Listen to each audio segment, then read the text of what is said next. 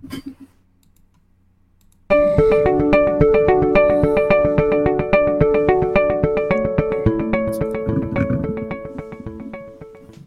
what is up, guys? Welcome back to Tag Team, Pokemon Trading Card Games premier podcasting duo. My name is Riley Holbert, joined, as always, by my good friend, Mr. JW Kriwal.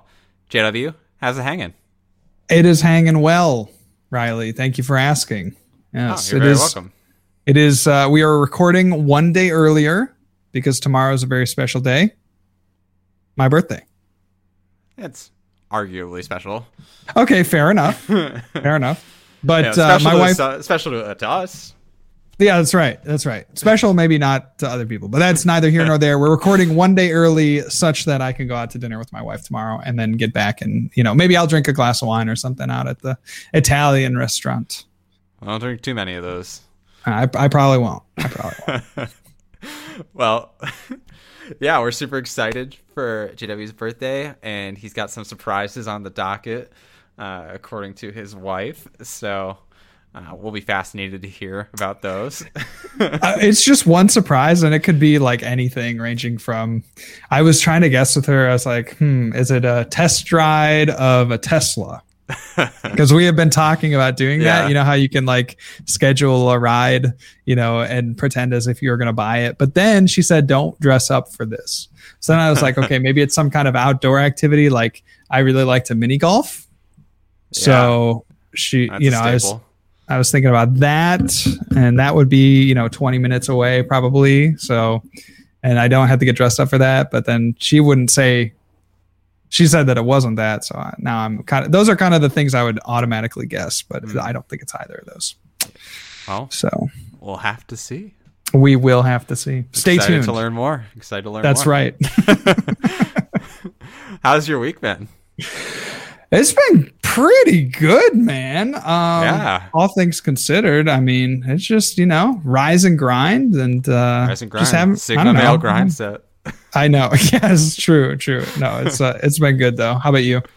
It's been good. The it's the Labor Day, the week of Labor Day. Yeah. If you're listening in the future. So we had that extra day off in the week, and man, that is just a huge refresher. Yes. Every week should be a 3-day weekend. I actually really agree, because coming back today, I was really motivated to work, and it felt nice knowing that, there's only 4 days in a week, and I don't know, it was good. We ended up going to, there's studies on it that people are more productive. Yeah. When they have more time. I mean, it makes sense, right? People are more productive when they have more time. But I went to Kings Island. Oh, yeah. So that is a staple of my hometown. Oh yeah, Mason. I totally forgot. Yeah, in Mason, of course. Yeah. So Kings Island is a theme park, like a Cedar Point, Six Flags type thing, and it was extremely fun. There you go. Did you ride the Diamondback? Oh, the Diamondback was the first ride. Yeah, I had never been there before. That was our first ride. It was great. It was great. They also built in 2020, I think, just before the pandemic, this Giga Coaster called the Orion.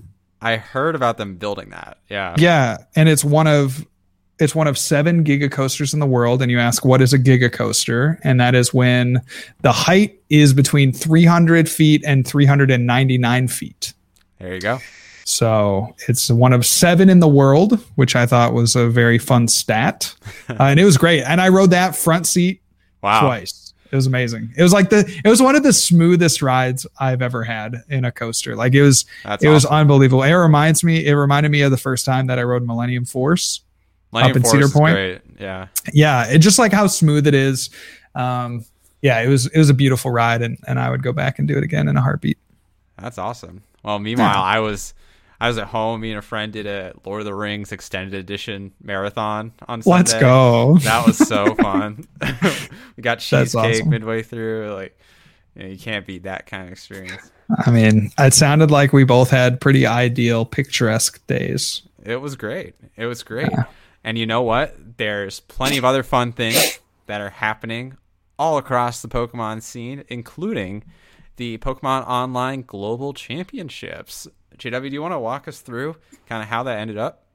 Yeah, so we had a couple of Japanese players finish in the finals, which was incredible to see. And we had a couple of decks that, one we should see in the future in this Inteleon Ice Rider deck that ended up winning. And it can be very easily portable into the post-rotation format. But the second place deck was a Mewtwo and Mew ADP style deck, but just focusing around Mewtwo being able to copy a bunch of attacks and Galarian Moltres to accelerate energy. So yeah, really cool take there on the Mewtwo deck. One of the surprises from the PogChamps were all the Leafeon decks and the Decidueye decks. So Grass really coming out in full force. Leafeon, of course, being kind of the newcomer, right, in the Evolving Sky set. So unproven, I suppose, taking a significant number of spots in the top 32. And then Decidueye as well, just doing very well on the back of nobody really accounting for it. Except for those Leafeon players who built their deck to beat Decidueye. Yeah, true. All the lists were playing like a Phoebe, Palpad, and the Inteleons. That's tough. Yes, that makes it very difficult, of course. And then, but it was quite an interesting weekend, and I think we saw a lot of good gameplay. I was able to catch the stream for only a couple hours. It sounded like you watched it maybe a little longer, but I saw some games with Hayden's Dark Box that were interesting. Saw some of the Leafeon games, so it was pretty nice. I think it was a good send off to the format, and saw some, again, new decks, old decks, and everything in between. Yeah, I mean, I think my favorite part of the whole PogChamp experience was, that we got to see some of these like Japanese players coming in and doing really well. I feel like, a lot of these online tournaments are really catered around the Americans or the Europeans, so like their schedule kind of plays around that. And Pog was very intentional about scheduling it in a way to try and make it accessible to as many people as possible globally, hence the name, I guess, the Global Championship. And it was really cool to see the finals both being Japanese players who have, in a region that's kind of underrepresented, I would say, in online play. Yeah, absolutely. There are somewhere around 70 Japanese players that made day two, which when you consider that day two was 180 players, that's extremely impressive. Like you said, there is kind of this culture divide between Japanese tournaments and I guess North American. That's where we're stationed out of, but like between Japanese players and like I guess the rest of the world in a sense, like because they also have different format tournament structures too, and different formats, right? They play with different sets legal at different times. So it's really cool to see. They always do well at Worlds. And then here, as close as we could get to Worlds, again, dominating the competition. I think it was really cool as well that there was so much Mewtwo and Mew in this event. Like a lot of Dark Box, a lot of just miscellaneous Mewtwo and Mew decks. It felt kind of nice, I guess. Like I feel like Mewtwo and Mew is the quintessential tag team of all tag teams. So being able to get that last representation before rotation is kind of cool. Sure. One of the more skill-based tag teams for sure. Yeah. So I agree with you. It's nice to see it populating a lot of the day two. I will say, I think you touched on this last week as well. I definitely underestimated Suicune as a card. Yes. And I don't see a reason that it wouldn't continue to be good. Yeah, Suicune is just like one of those cards that is not going to blow you away with how strong it is, but it's always going to be a super solid option. Yeah. Yeah, and those are the cards that sneak under the radar, I think, sometimes. Oh, absolutely. Absolutely. I'm looking forward to seeing that kind of Ice Rider, Suicune, Inteleon kind of deck continue to do well in the future. Yeah, it was a really interesting combo, right? Because you have Suicune to kind of get going and maybe set up some, little bit of damage here and there, and it's a two prizer that could, hit for just little chunks, and so same thing, you follow it up with the Ice Riders, right? And then they're doing the 250, right? So finishing off what the Suicune started. So I like that a lot. It's cool. Should port over very well into post rotation, and we'll see how people, factor that in to the metagame and stuff. So, yeah, absolutely. Is there anything else like kind of, the format itself of the event is, I mean, by the time most people are listening to this, it's probably already rotated. Is there anything in particular that you want to comment on from the event and, the actual gameplay that came out of it? Well, I didn't watch a ton of the gameplay because I was, off busy doing house stuff. But I can't speak entirely to, what went on. I watched some of the stream. And again, the dark boxes were very interesting, the times that I saw those on. And it is interesting to see these cards that, we have a little bit of angst about. Right. And, you're playing on the ladder and you're like, oh man, why can't everybody play post rotation decks? But then just to see, I don't know, the possibilities of the format was really cool. I mean, I've been a dark box stan from day one. So there you go. Seeing it kind of emerge in force was fun. I would say, if I had one piece of advice as someone who maybe is listening and it's about to be or rotation has happened and you're looking at kind of like the Pog champs and you're like, okay, what do I get from this? I would take a look at any of the decks that played in Teleon, and most of those can be ported over very cleanly into post rotation format. So they're great, like starting point for how to get started. Yeah, absolutely. Like the Leafeons, I think in particular, the Ice Riders, the Urshifus. Yeah, it's very cool. Cool. So I do think we have to talk about a certain event from the event, and that would be the disqualification of Luke Morsa on the allegation that he was being, kind of coached midstream due to having conversations with his mother during his gameplay. JW, is there any other background that you want to hit on before we kind of dive into this? Well, what I got some extra intel from both Luke and Neil, who was, if not the head judge, at least one of the head judge, I believe was the head judge of the event. And so I'll share some of that as we go on, but Luke, just want to say out of the gates, Luke wasn't the only player disqualified. Now I don't know who the other ones were, but I do know that in day 2 there were other players DQ'd for having somewhat similar situations. Obviously, Luke, streaming his gameplay and talking with his mom, like, it is very much for everyone to see, right? And the most publicized and, and the highest finisher, Makes right? It so it's going to be the most, right, for sure. So there's a lot of drama surrounding that, and I think it'd be good to talk about that. Okay, so I mean, we have the groundwork laid out there. So Luke had been playing. He'd been playing the Leafeon deck. He ended up finishing in the top 16, and after the event had concluded, the judge team had decided that a disqualification was in order due to the breaking of Play Pokemon guidelines around coaching mid game. So JW, maybe we'll start from one of those perspectives and work our way down, and then we can start giving our own thoughts interjected in there. Sure. So Luke, I asked him a little bit, asked him about, did they give you a warning? Kind of, why do you think they DQ'd you when they did? Do you feel like the judges acted, with bias or anything? And pretty much the answers I got back were, I feel like they did what was in the interest of like the official TPCI rulebook. So that was, I think, stated in the event description as kind of the law of the land.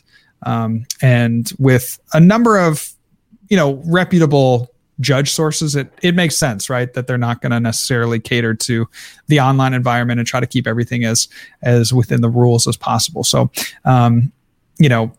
Luke says here, I believe that going into the situation, they said, whatever we find, we're going to base it on the black and white rules of the game. And then they did just that. I agree that by those standards, I should be DQ'd, is what Luke says. The issue is that other online games, I think we should assume everyone has outside resources or advantages and allow coaching to take place at the risk of the player taking bad advice or being too distracted. So Luke kind of says here that he thinks maybe this should be allowed to a degree, just that it's kind of, risk and reward in the sense that you can receive advice, but maybe that advice would be pretty, bad in some cases. Right. And so just to allow that kind of, allow that to happen is just going to be the environment of the online game. So that was Luke's, take. I get the impression that he was a little bit, kind of certainly when it happened. And I think certainly when he got the asterisk instead of his name on the final standings, I think he was, took it in stride for sure, but a little bit, I got the feeling that it was a little bit, he was a little questioning, or maybe not upset, but certainly this is one of, unhappy. I mean, this is, he put a lot of work into this finish, and probably one of his best finishes, I think, of all time, right? In terms of starting from 0 and then working your way into the top 16 of this, 1,000-person tournament. So certainly want that reward of at least, being in the final standings, right? So, I get the impression that it was just kind of this is unfortunate. I understand why it happened, but I wish it didn't happen this way kind of vibe. Sure. Yeah. I mean, and I think it's a somewhat valid perspective, given the fact that, I can say with utmost certainty that many players can and do use Discord during their games. They stream them to their friends. They talk to them.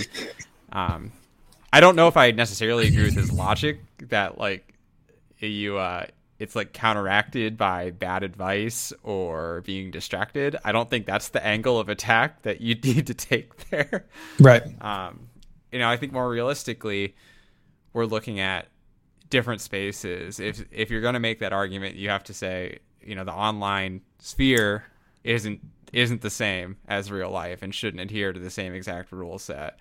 Yeah. And there's a lot to unpack there. And I think let's talk a little bit about the judge's perspective. So this is Neil. This is the tournament organizer for the Sunday Open, and then also one of, if not the head judge for the POG championships, and says here, there was a great deal of disagreement among the judges in this regard. And this is quoting verbatim from Neil. The discussion took quite some time and became heated. So just kind of indicating that, even though the judges eventually came out with a decision, it wasn't necessarily one that everyone agreed with. We don't necessarily know why they, what the different reasonings were. I do have Neil's kind of reasoning here, but he didn't want to speak for other people. So I completely respect that here. Right. Let's see. Although I'm not passing the buck, I was pushing hard that it was against the rules, and I think, against the official rules that were in the original post for how the tournament was run. I think Neil has a really good understanding that, rules are rules, and everything should adhere to those rules. And now moving forward, maybe there's some opportunity to change those rules or modify those rules in a way that accommodate for the online environment in a way that we haven't yet previously done. I think that's overall a good thing. But let me continue here, saying once it was decided that it was in fact against the rules of the tournament, whether or not you like them or not, they determined that, Luke discussing with his mother was against the rules. He says, I informed Luke personally about the report and that there would be an investigation taking place. I mentioned this only because I recall that it was immediately after he had completed his final round that I had to reach out to them. And so they didn't know about this until after the tournament was over, hence the DQ. So he goes on to say that, he goes on to say that if something had happened in an earlier, or, if that same interaction had been pointed out in an earlier round to the judge team, that they may not have been as harsh on Luke, which I also find somewhat interesting, but a little more understandable, right? They could have reached out and said, hey, this is a warning, or maybe taken a lesser, but still, severe penalty, such as, a game loss or a prize penalty or something like that, to kind of counteract what they thought were, was a breach of the rules. So I think that's pretty interesting as well. Yeah, and I think there's some stuff to unpack there as well, and I think maybe we'll be able to kind of put our minds, at least our takes, into there, looking at both of these perspectives. Yeah. I had stopped us before the cast from talking too much about this because I wanted us to kind of have that kind of candid experience. But it is kind of odd, and we had mentioned that the level of penalty may have changed depending on when this was reported. It sounds like a main motivating factor of the disqualification was the fact it was, post-event, post-final round. Right. That to me doesn't necessarily jive 100% right. Because if we're going strict, if the rule book, the handbook is the rule of God in this scenario, then that's cheating, right? And cheating is a disqualification, right? Like you don't let a cheater continue to play. Right. Yeah, exactly. So that to me doesn't really vibe either. And it's like, are we or are we not following a certain set of rules? Yeah, it's very interesting there. Yeah, because like you said, I mean, if we take who we're talking about out of the picture and we're just talking about a nameless, faceless person, like if it's deemed that they were cheating, which it was, like the judge team came to the conclusion that, Luke was cheating. Okay. Whether or not you agree with that, that's irrelevant. They determined by the TPCI rulebook for tournament play that Luke had been cheating. So, that's not like an indication of his character by any means, because I don't necessarily think it was, with ill intent. That's right. Again, that's not what we're talking about here. We're just talking about whether or not it was cheating by the TPCI guidelines. They determined it was, and so if it was, then what should be that appropriate, final outcome? And we're kind of thinking like, well, if it was found in round 2, like of an in-person tournament, like that, Luke was getting coached during the game, right? Because that was the exact situation that he found himself in. Like if Luke was getting coached during the game, that would be a breach and that would be a disqualification from the tournament, everything removed, like you wouldn't be able to play on. So the fact that there was deemed this, this cheating allegation by the judge team and that they, kind of, and almost essentially let him finish the tournament by being included in the final standings. It's very interesting ruling. And I didn't get any clarification from Neil on that in specific, but that just seems very, it seems like an interesting compromise for the allegation, I guess you could say. Right. I was actually kind of disappointed that his name was back on the standings, not because I wanted Celio to be excluded. In fact, I had watched much of his stream during that day and enjoyed it. But more so because I feel like if it was a random person who had been caught on their 2-viewer stream or something, or their friend reported a Discord screenshot or whatever, that random person would not have gotten that level of outreach, and that person would still be off of the standings. To me, it feels like we're retreating our judgment based on community backlash, because ultimately a DQ means that you're removed from the standings, right? Like there's no middle ground there. So effectively, he was undQ'd by having his name put back on the standings. Yeah. So like, if it was random, I guess what I'm saying is if it was random person XYZ, I don't think random person XYZ's name would be back on the standings. You're kind of saying like there's maybe a little bit of bias in the fact that I don't necessarily think it's bias towards Luke. I think it's the fact that community respects and likes Luke, and so they made an outrage about it, right? And then we responded to the outrage instead of sticking to our guns and saying, this is the call that we made. It was cheating in the context of this event. And that's it.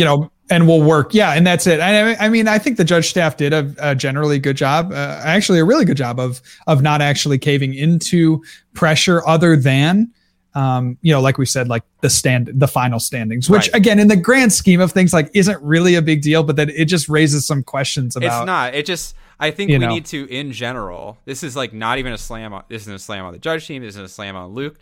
This is just saying, I personally believe you need to stick to your calls, right? Like, if that if you made the right call, which they worked as a judge team and decided that that was the right call, and it was by the rule book that they used. Yeah.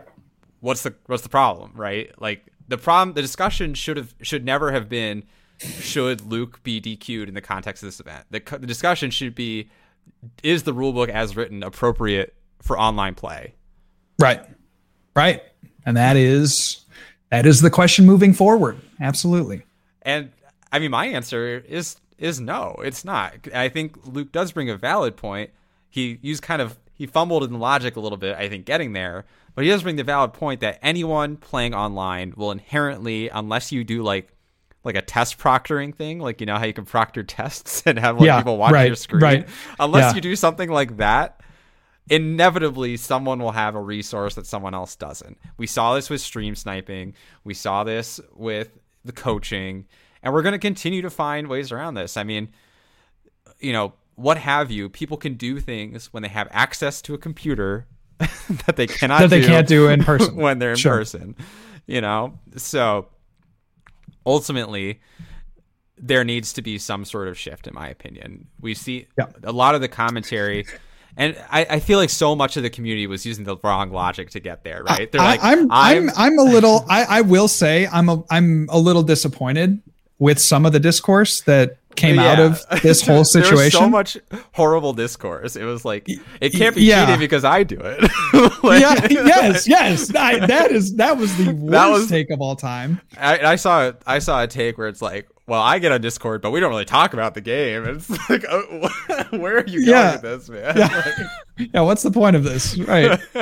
Like, people were saying bizarre stuff. Like, really, let's stop saying that. The question should be, the question shouldn't be whether or not you were in Discord as well in the previous event. It should be whether you should be allowed to in the next one. Yes.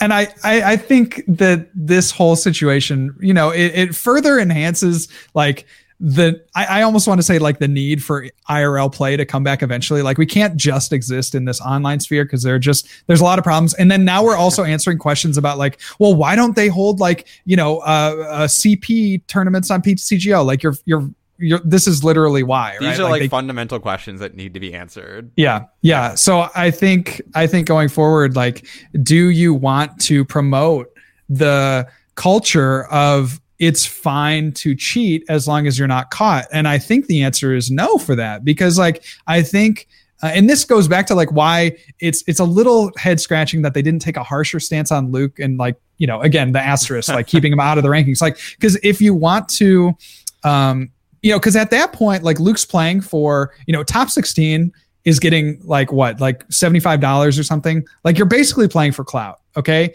And the clout that, like, you know, seriously. And like the clout that I mean, that amount of time is not worth $75 to me. No, so. It is not. It is objectively not. And so, you know, you're playing for clout. Like, and so he didn't even get a punishment for that. Like, for cheating, he didn't even lose the clout that, you know, it's just a weird situation. Right. And so like, should we promote that? Should the community think that it's okay to cheat? And I think the answer is no. Like, we should take a very hard stance, and the judges should be harsh on this. I think to the extent that they can is like, if there is cheating, then it should be disqualification. Like, I think that should be a very hard line stance, and I'm very in favor of it. And like, you know, does this mean that, you know, maybe streamers have to be on a delay, or maybe they have to go into sub only? I was about to ask, like, you know, subscriber only, emote, like Twitch chat only mode. Like that. You know, that gets a little gray, and like, sure, there are gray areas about this because it's new, it's different, it's not, you know, in the rule book. Like, there's some gray areas about this, but from what I gather from other games, you know, there is this kind of you know, pseudo policing that you can do on a Twitch chat. So you know, emote only mode or a delay or some combination of the two to kind of lessen the advantage that you would get as a streamer. But yeah, I mean, if you're trying to be really competitive, you should have a delay, right? Yeah. At least if competitive integrity is like the main goal. I saw an interesting take from Isaiah Chaville, where it was, you know, a streamer who's playing in a tournament has two responsibilities, like two hats that they're wearing. they have their entertainer hat and they have their player hat. And his take as a judge is that the player hat should always be the one that takes priority, because ultimately you're a player in that event and you should be equally contributory to the competitive environment of that event as any other player and have the same standards be held to you. Yeah. I mean, to an extent, I agree, right? Because we don't want to necessarily discourage content creation, because I think Pokemon just in general is so devoid of content creators. Like, just generally speaking, I would say we are generally devoid of content creators. And so I don't want to discourage people from streaming their matches. I think that's generally a good thing. And actually, in some ways, promotes more transparency for the game. Yeah. Right. Because if they're streaming, generally you're not going to know that they're on a Discord, or it's going to be very hard to be on a Discord call and stream without people knowing about it. And there are a few other kind of, benefits of that. Like, you just get to see physically, and you get to experience it with them. And so it's going to be easier to see if there's any kind of, foul play going on. But I think we would both be in agreement that it just, I don't know, for competitive integrity, and I think just for events moving forward, I just feel like going with that hardline stance as, like you said, player first should be upheld. And maybe it's just a facade.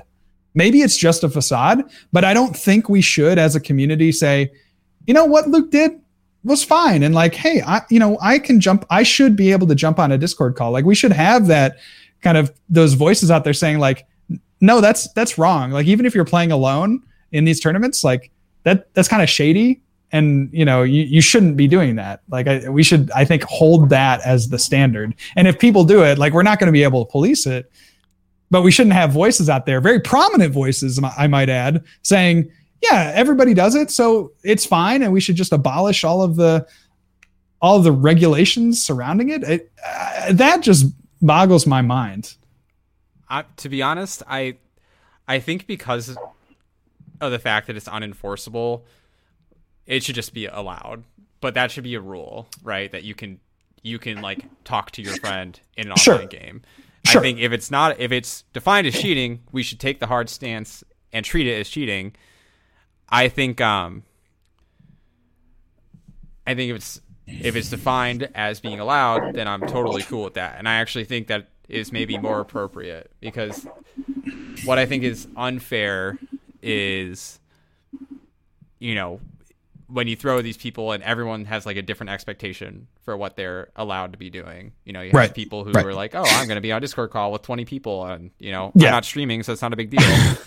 And then you have people who are like, oh, well, that's not allowed, so I'm going to be completely on my own out here, and I'm not even going to Google a card, see what interactions it has or something like that. Right. And of course, my stance is coming from, again, if it's outlined in the rules as being, TPCI guidelines. But I don't know. Even then, I almost feel like we should be having these tournaments under, kind of mother rule book.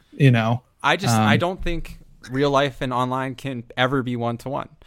And you see this in Magic and Hearthstone as well, where people do get coached during tournaments, but that's an allowed thing that's defined as something that's allowed. Sure.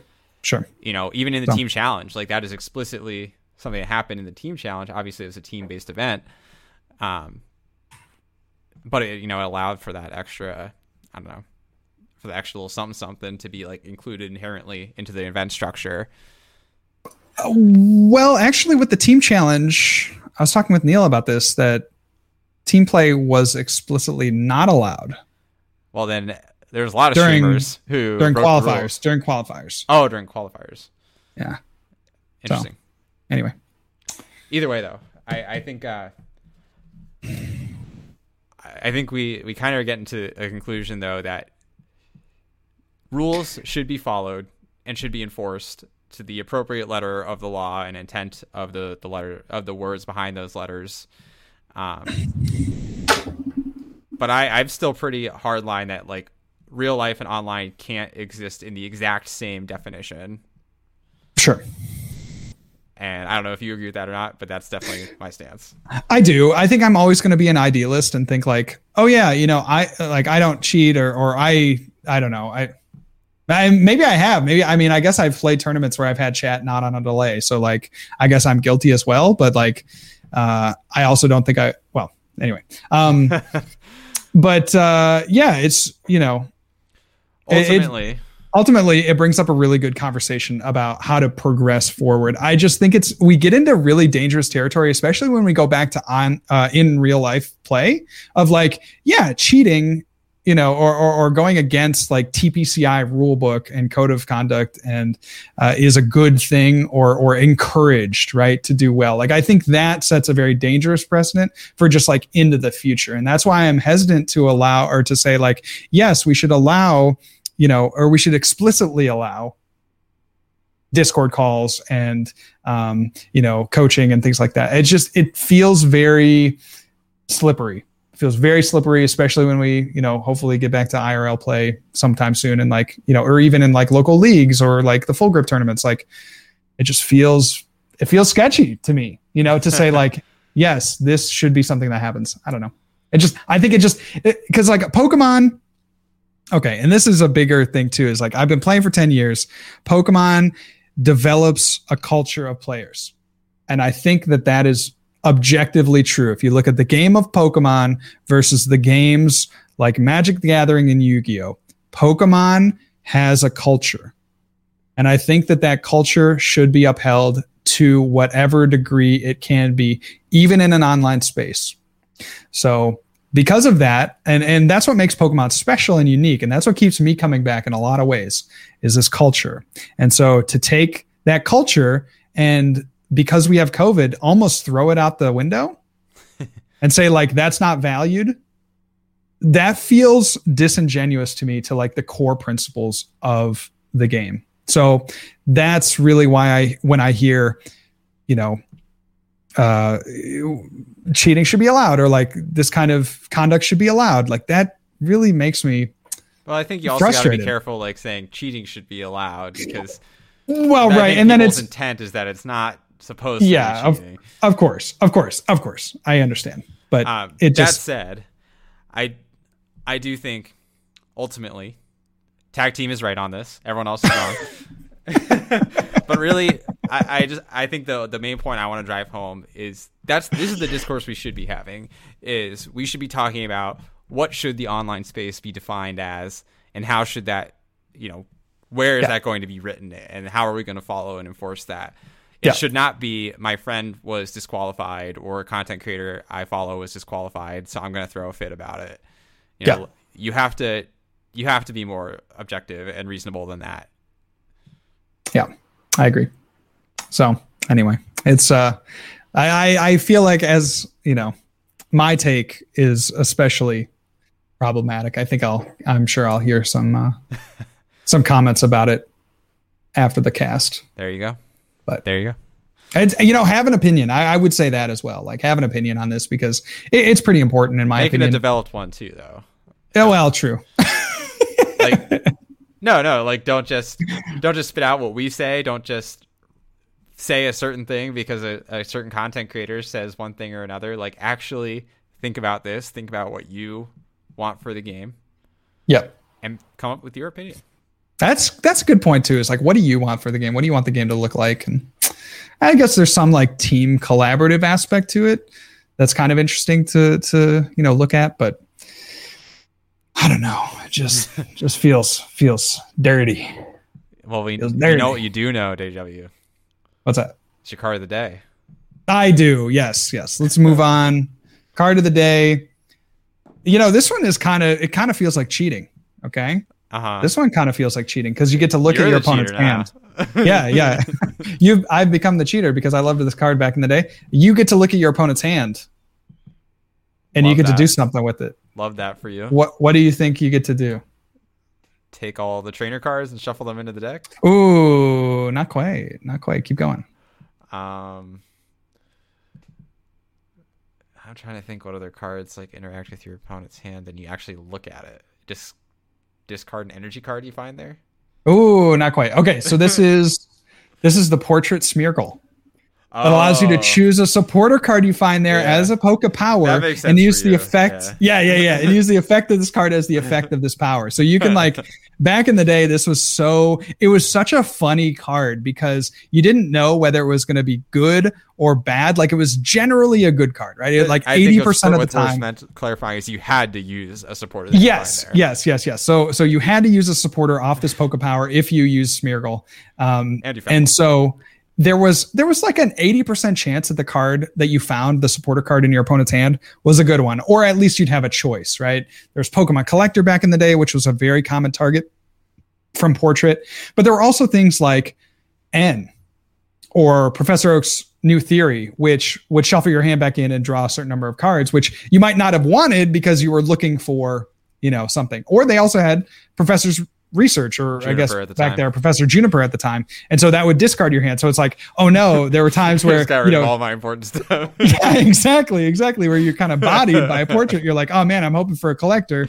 Oh wait, I had to research away all my rare candies, and so yeah, it was high risk, high reward in some cases, and really a fun card to play with. Because the other thing too about Smeargle is that you could use multiple. So like you could go one Smeargle Portrait and you found, Professor Oak's New Theory. And so you shuffle your hand in, get 6, and then you could like retreat into another Smeargle Portrait again. Oh, they have Professor Oak's New Theory, shuffle in and get 6, retreat into another Smeargle, do it again. So you could see, 18 cards in a turn or more with your Portrait plus your own supporter. So the kind of ability you'll never see again. Well, it wasn't even an ability. It was a Poke Power. Sure. So, but yeah, it was super funny. And I just loved that it was like on a lesser played card or a lesser played Pokemon. Like Smeargle is just very forgotten, I feel like, but to give it such a cool Poke Power that belonged in almost every deck around that time was really neat. Yeah. Portrait Smeargle is goated for sure. And it's a really nice looking card too. It's so fun. That's a good pick. That's a good pick. I was thinking of Ketsis and Team Yelgrunt, or not Team Yelgrunt, Team Rockets. Which one was that? Where you discard from the hand? Yeah, it wasn't. Team Yelgrunt's from the field. Team Rockets Grunt. It was the Alolan one. Skull Grunt? Team Skull Grunt, yes. There we go. Thank you, 10 types. There you go. Thank you, 10 types. 10 types of freaking genius in chat right now. There's too many teams now, man. True. I'm getting old. That's right. Awesome stuff. So our last topic for today, as promised last week, we wanted to talk about the objective deck and kind of give our thoughts on it as a tool. So for the uninitiated, the Objective Deck is a website that just came out. We had, I forget the nice fellow's name, Mikey. Mikey was a statistician. He is very interested in how to kind of like apply quantify, like apply informatics to Pokemon, and kind of level up the gameplay that we have available to us. So he created this tool that basically what it does is it parses your TCGO logs and it finds out certain information about the game, such as like how many cards you drew, like how many energy you attached versus how many knockouts you took versus how much damage you did, and kind of averages those. I think you can do it on a single game, but the idea is that you average it over an aggregate of games and can start to gather meaningful information about how your deck does and wins versus losses, and kind of figure out where to make adjustments from there. So JW, I'm curious, we talked about doing this the other week, so I'm sure you have thoughts. What are your initial impressions on the tool? I think it's overall good.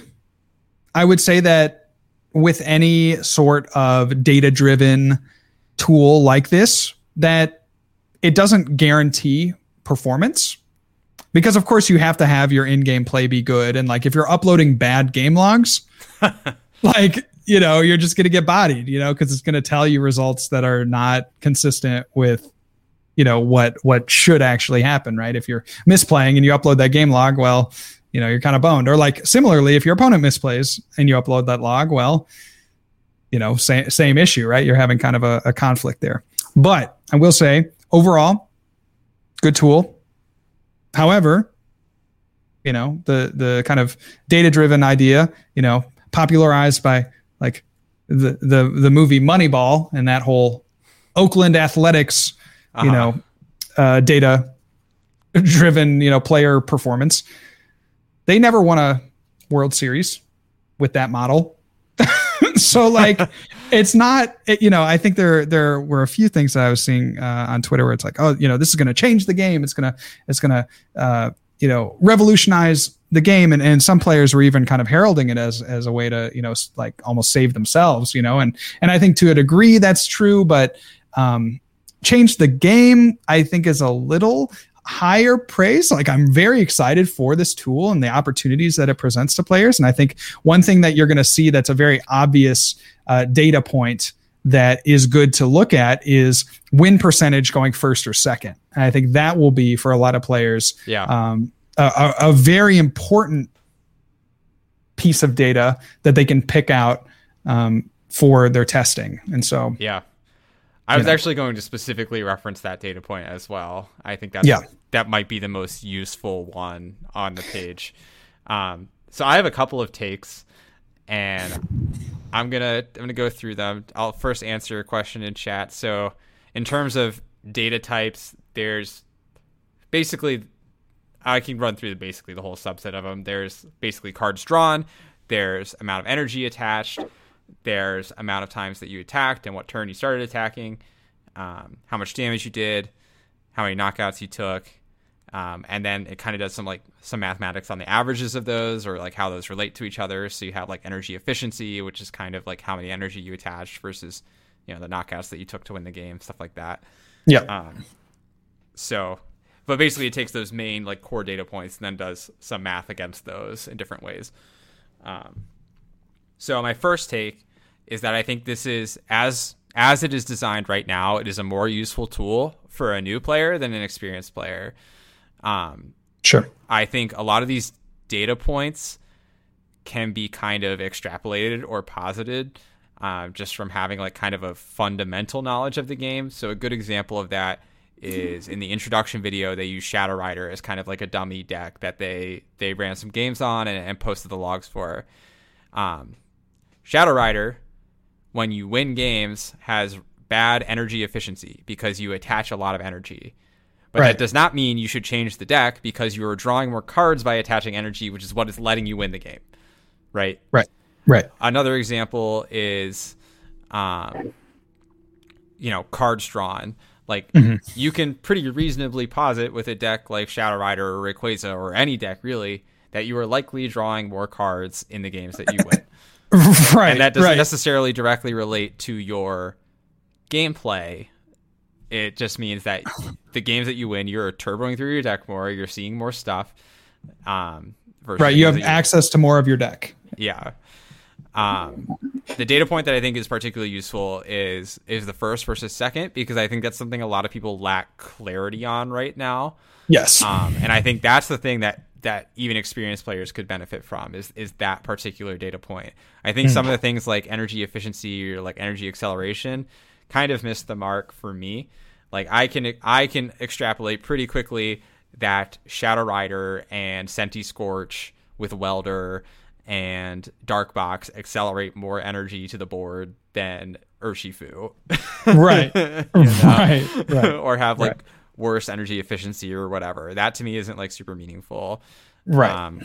What I wish the site offered, and I hope that they continue to enhance it, because I think the idea is good. I think that data is more applicable to a card game than to, baseball or football. Yes. Sure. Is I like how the cards relate to each other, right? Like an example I was talking about with my friend today that I think would be really interesting would be like, if you turn one Research versus turn one Marnie, which one wins you more games? Sure. Or, how many of your knockouts are taken with boss's orders versus like knocking out what's in the active? Sure. Like those are things that I'm interested in that I think you could still isolate from a game log, but need to be like more explicitly built out. So I think there's like lots of enhancements that still need to be made for the tool to truly be where it needs to be. As it stands right now, I think a lot of this could be done with like good tracking of your testing, right? Where you like keep your spreadsheet and like say if you did this, that, or whatever, and and if you won or lost, kind of like we typically do, like leading up to world championships or large events. But I do think the first versus second is pretty useful. So overall, my points, I think there's a lot of enhancements to be made. There's a lot of interesting data points that aren't captured in the data set right now. Another one of my takes is that I do agree the data is kind of like corrupted, so to speak, by, maybe suboptimal gameplay or even like, concessions, things like that. Like a concession like messes up the data, right? Because the game hasn't been completed. Like you need to get every game through completion. Yeah, that's another thing too, right? Because like a baseball game isn't ending early for the most part. Yeah. Right. So, but a game because there are a lot of times, right, where an opponent concedes too early. You see it all the time on the ladder, and of course, you could always you can't concede, right? Like if you're in a losing position, but you want to get the data, you need to like keep playing. Right. That's also or not true. Upload the game, but then like you're also getting less data points. So yeah, no, I mean, of course, like it's going to be the most useful in a competitive setting, right, where you're taking those data points from, tournament wins or losses. But yeah, like you said, there's always going to be issues with any data. And so we'll just have to see just how much the tool gets used. And I hope it does, how much the tool gets used to give, community wide feedback, right? Because hopefully this project is just not an individual based project, because it would be really nice to see say a similar thing. Yeah. Not only it would be, nice to see not only like your results, but your results paired with, the masses of results. And like even maybe, and this is kind of difficult to do, but certainly possible, like breaking it down into certain matchups, going first or second in certain matchups, certain tech cards in certain decks, which Limitless kind of has as well. But I think that's what the tool needs, though, is it needs to have that sort of like more discrete analysis to get it all the way there. Like it needs to analyze how the cards relate to each other. Yeah, get all exactly. The way there. Exactly. So as it stands, summary of my takes, the data could potentially be bad. There's a lot of confounding factors. If not analyzed properly, know how to read data, like know how to interpret data as well. If you're going to use this tool, like don't take every single number at face value, like bigger number better. That's not always true. Right. It's better for new players as it stands right now. And I really, really hope that they kind of use it to like aggregate data more, not just at the individual level, but taking a lot of people's data and like compiling it and figuring out something larger and more meaningful from a larger set. Yep, absolutely. So those are kind of I think there's a lot of potential there. And honestly, I wish they would kind of like, it'd be great if they did like an application, like if they could scrape your logs in real time or made it open source. So like people could, make their own kind of queries, right? Like if I wanted to write a query for Sycamore versus Marnie on turn one, like I could maybe do that. Like I think there's so much potential there. And so I think it's a good idea, but it's not all the way where it needs to be yet to be like the most useful tool. Yeah, totally. Completely agree. Awesome. Oh, I wanted to say that. I wanted to talk through that after I saw the video. So I'd have like, those are like my main thoughts coming out of it. But I do give lots of props to Mikey, especially and his development team for like actually developing a reasonable web tool in, relatively short time frame. I mean, for the most part, it can't hurt. Any of these tools, like it can't hurt. I mean, I guess there's a weird alternate world where like the data is being skewed so much by the players that they actually think that, worse plays are better, like perhaps that could work. Like, cause you also have to think like the general masses of players, like do people generally play, people don't generally play perfectly. Right. So how does that affect things? Yeah, and will that mostly? Yeah. Yeah. But it's just an interesting thought, right? Like if everybody chooses to go second, if everyone chooses to go second, just out of habit, then that's going to influence the data because all of the data games are going to be people going second, so it's very interesting, and I'll be interested to see how it plays out. So what a non-committal answer. It is very non-committal, but it can't hurt. I mean, it's going to be a generally good tool. Like we said, those few data points I think are going to be immediately helpful. And then as they build the site out more, which we both hope they do, should be able to gain some more insight. I think getting at the DQ and optimal deck, I really just think we need to take 60 cards. Our opponent takes 60 cards. We run it through a computer simulation that plays a million optimal games back and forth, and whichever deck won more is the better deck, and that wins. Yeah, I think that would be actually a really interesting format for a tournament. If Objective Deck ever gets to that point where they can run those kinds of simulations of decks, that would be very interesting to see that, where it would be in a tournament entirely on metagaming, right? Because you could never actually, if you took playing out of the equation, what would that look like? I think that'd be fascinating. I think that's the only way that Pokemon can be moving forward. Take the player out of it. The logical end game is just entirely deck building and metagaming. I think that would be fun in its own way. That would be really fun. Yeah, I hope we get there. Well, thank you all so much for listening today. It's been an awesome episode of Tag Team. If you liked this episode, or if you didn't, be sure to rate and review on your favorite podcasting platforms. And GW, where can they find us? They can find us twitch.tv/Munner every Wednesday night. We're recording on Tuesday, so forgive us for that.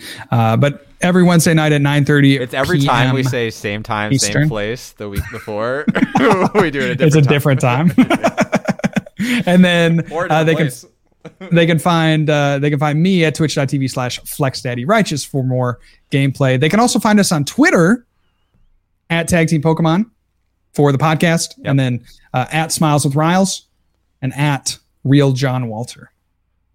Awesome. Well, you all are the best. We appreciate every single one of you who listens every single week, or if you're listening for the first time, or if you're a sporadic listener. We appreciate all of you, and we will catch you all next time. Peace. See ya.